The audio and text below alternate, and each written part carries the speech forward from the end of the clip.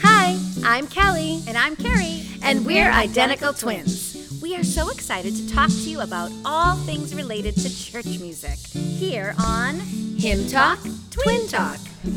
Now, each week we will break down a hymn, It could be an old favorite, or it could be one you've never heard of. but it is our prayer that you will worship with us no matter what song it is. So let's get started here on Hymn Talk, Twin Talk. Good morning, everyone. Good morning. Good morning. Hello. I guess it's time for us to officially introduce ourselves because you may not know, I'm Kelly. I'm Carrie. And we're identical twins. And we are the co-worship leaders, music directors here at the church. And this service today is just a perfect example of the kind of collaboration that we have. You know, we both just kind of worked together and took different things. But besides that, we also are the podcast hosts of Hymn Talk, Twin Talk. We talk a lot about hymns on the show and a little about twins too. Yeah, a little about twins. Mostly hymns. But we love taking a look at an old hymn, diving deep into it, learning as much as we can about it. Sometimes it's so interesting about the composers, sometimes it's really interesting about the publishers, and sometimes, most times, it's the words that we just love.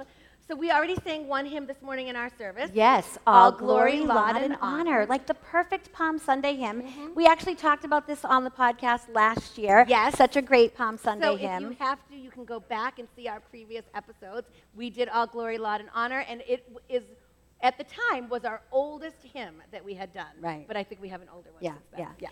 Yeah. So, all glory, laud, and honor tells the Palm Sunday story in great detail. You look at the words, they even say that children came Yes. to sing praises to Jesus. We don't have a lot of hymns that mention children. All glory, laud, and honor does. This is an exciting day. The same excitement that was felt on that first Palm Sunday all those years ago, We feel here today. Yeah. It's a day of victory, of triumph, of excitement.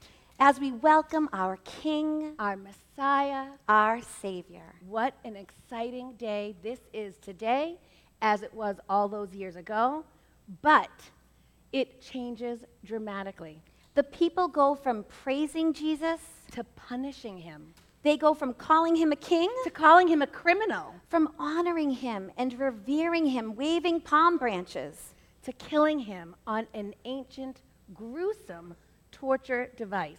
We all know this torture device. We know that it was used to kill people, to punish them for their wrongdoings. On a hill, in front of everybody, for all to see. It was a cross, a blood-stained, ugly cross. Now, this cross was used to kill people who did something wrong. And crucifixion was a unique form of punishment in the ancient world. It was cheap, it And was effective. and it served as a powerful deterrent. It wasn't even for the most dangerous or the most violent criminals. Crucifixion was a punishment that was reserved for particular kinds of criminals and dissidents. It was really for those who were considered to be a big threat to peace. People like pirates, Political agitators, rebels. religious heretics. They were the criminals that the state felt needed to be made an example of. They And- needed to be stopped. And the Jewish people at the time, they were the ones who were most often being crucified on a cross. So coming up in this Holy Week, we see Jesus. He was a Jew. But as far as anyone was concerned, he was just a religious heretic, and he needed to be stopped. But for the first time in history, the punishment of crucifixion did not stop the work that the accused person was doing. In this case, the accused was innocent. He had done no wrong, and he was not a threat to their peace. He was their peace. The accused was God. When he was crucified, Everything changed. The cross was no longer seen as a gruesome torture device. It had become something much more important. Instead of a symbol of torture, it was a symbol of hope. instead of being something so full of evil and hate, It became something full of love and light. and it was all because of Jesus Christ. Listen to Paul in the book of Galatians, he finishes this book with these words: "The cross of Christ alone can save. As for me, may I never boast about anything except the cross of our Lord Jesus Christ." Because of that cross, my interest in this world has been crucified, and the world's interest in me has also died. It doesn't matter whether we have been circumcised or not. What counts is whether we have been transformed into a new creation.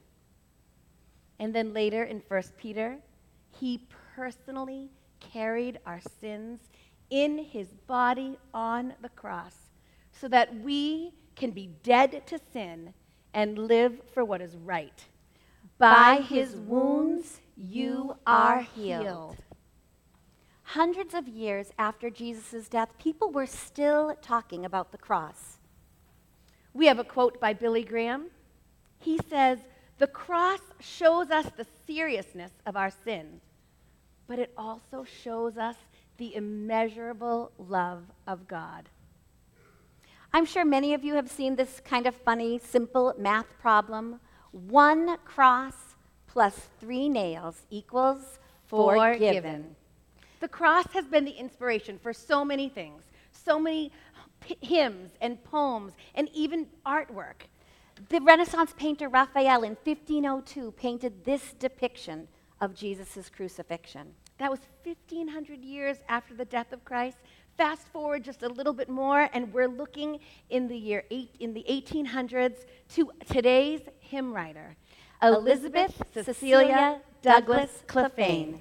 She was born in Scotland on June 10th in the year 1830, and she lived about 30 miles outside of Edinburgh. And she is a female hymn writer, which we don't see all that often. It's always exciting to see a female hymn writer, but that isn't even what she was most famous for. When we started digging into this woman's life, she was more known as a philanthropist.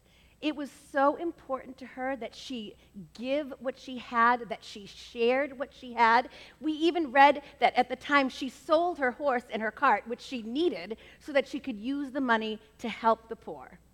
And on top of that, she was described as fragile, delicate, shy.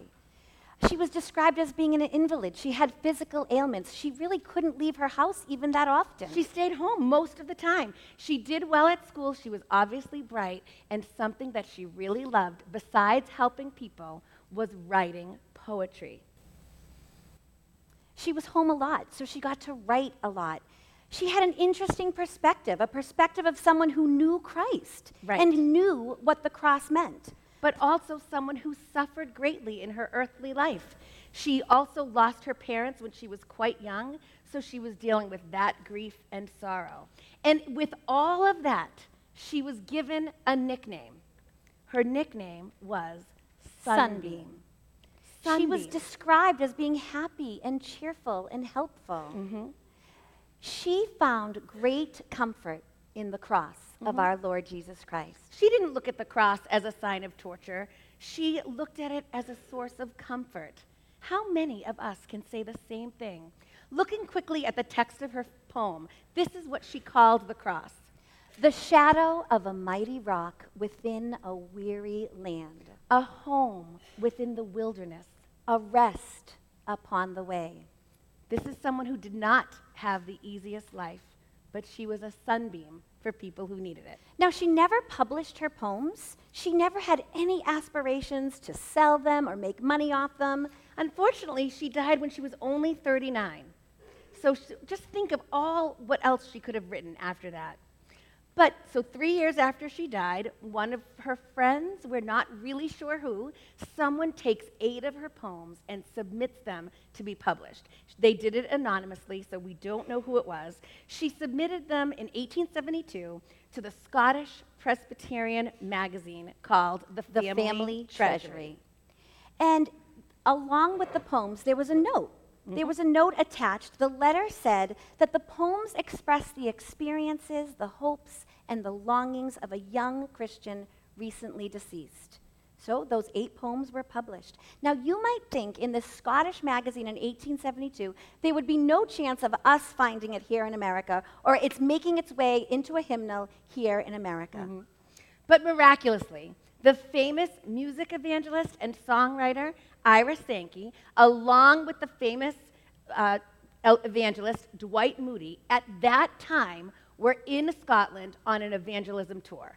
Now, these two men had an amazing partnership, and together they held tent meetings all over the world. They loved the Lord. They were committed to preaching the gospel. And they were committed to using music and worship in any way possible to preach.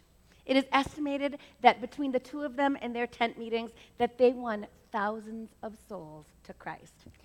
So the story goes that Ira Sankey found the magazine when he was in Scotland and fell in love with this poem, Beneath the Cross of Jesus. Now, he wanted to write music for it right away. The very next day, he actually sang his original poem. Nobody had ever heard it before. This original hymn during a meeting that they were having where the Reverend W.H. Aitken was planning to speak. It was a lovely morning. There was a ton of people gathered, and Ira Sankey sang the song, and he writes this in his memoir. Ira Sankey wrote a memoir of his life, and this is what he said about this song. He said that the preacher, Aitken, was deeply moved by the hymn. He was supposed to go up and preach, but his eyes were filled with tears, and when he got up to speak, he said, "Dear friends, I had intended to speak to you this morning upon work for the Master, but this new hymn has made such an impression on my heart, and evidently upon your own, that I will defer my proposed address and instead speak to you on the cross of Jesus." Ira wrote that Reverend Aitken's sermon was one of the most powerful sermons he had ever heard, and many souls that morning accepted the message of grace and love. Now, we don't have Sankey's music. His music was eventually replaced. That happened all the time with hymns. Music would always be changed out. So eventually, we get to the music of Frederick C. Maker, born in 1844, a choir master and an organist who wrote hymn tunes. And he called the tune Saint Christopher. We would love to share with you the full hymn with Maker's beautiful tune and Elizabeth Clefane's beautiful words right now. Beneath the Cross of Jesus. Beneath the cross of Jesus, at the cross, where I first would take my stand, at the cross and to the old rugged cross.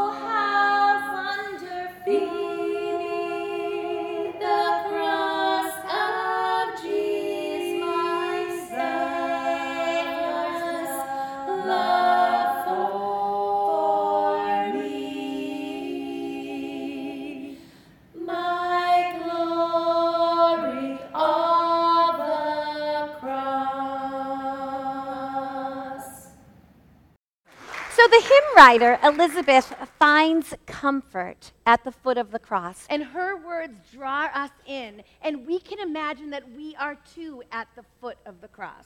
Of course, when we look back at the story of Jesus' crucifixion, we can know who was at the cross that day.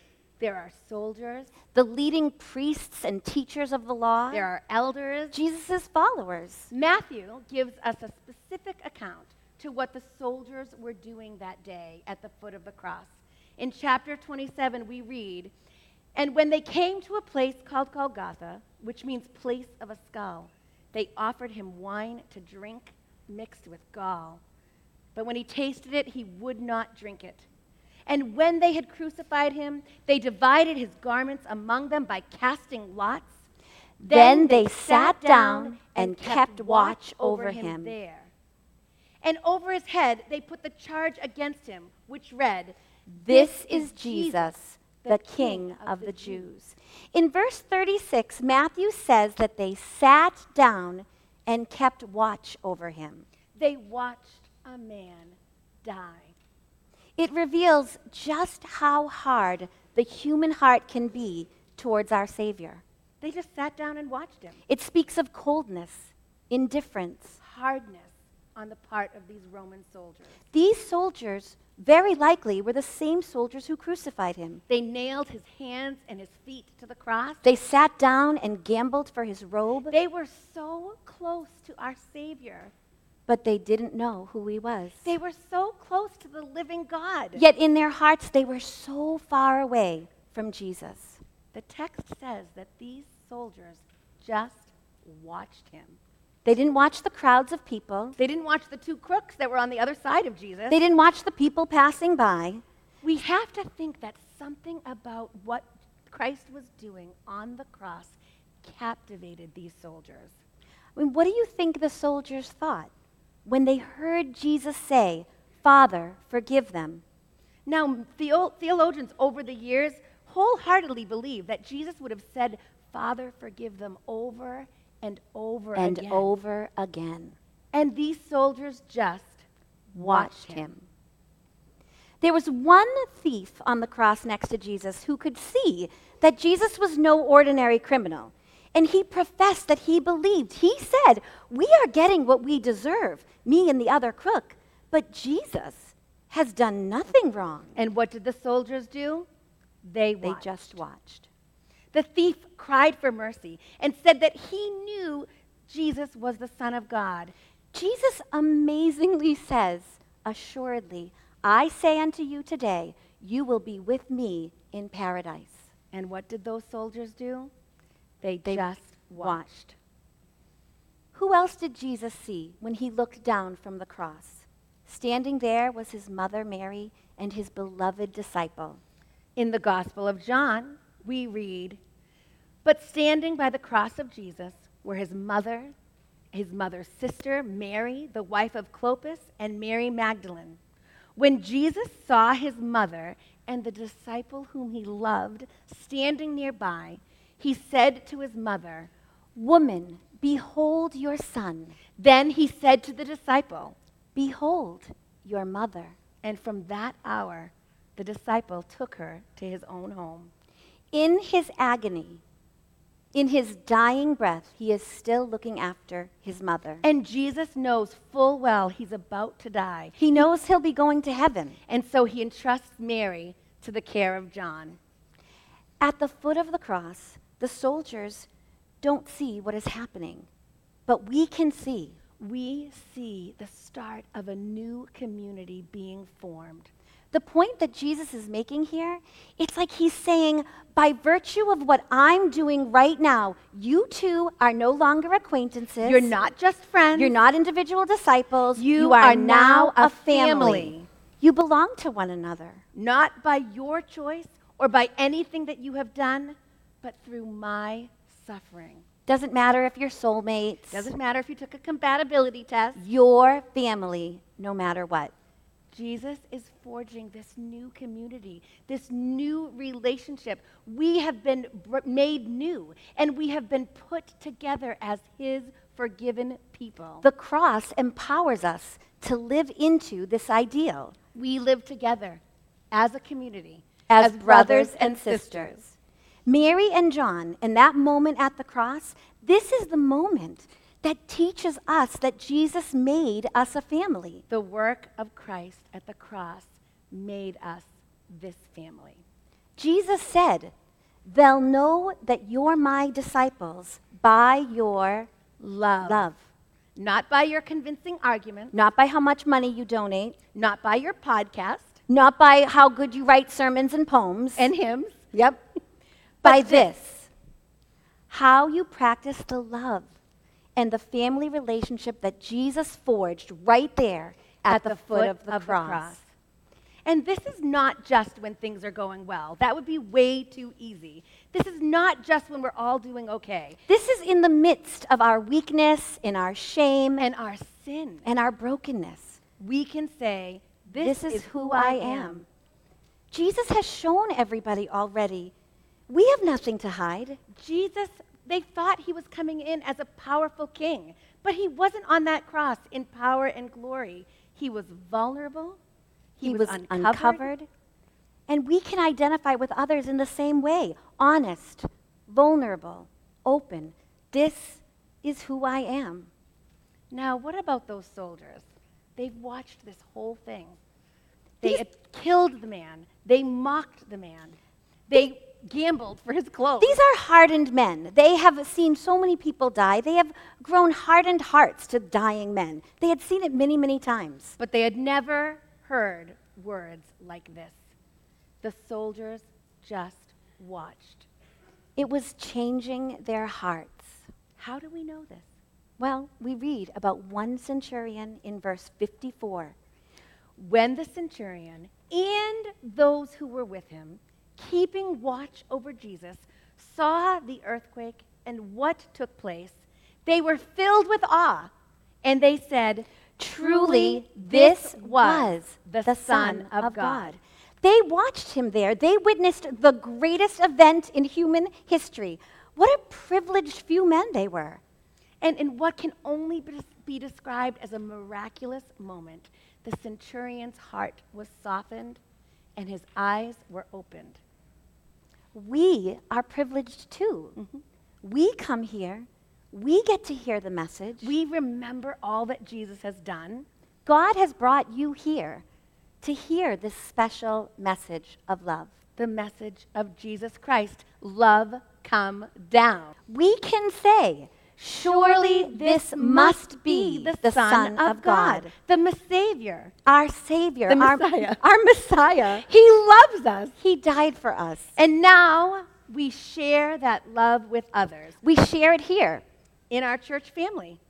We share it at FBC, but we also have to share it to the world, outside, They will know we are Christians by our love.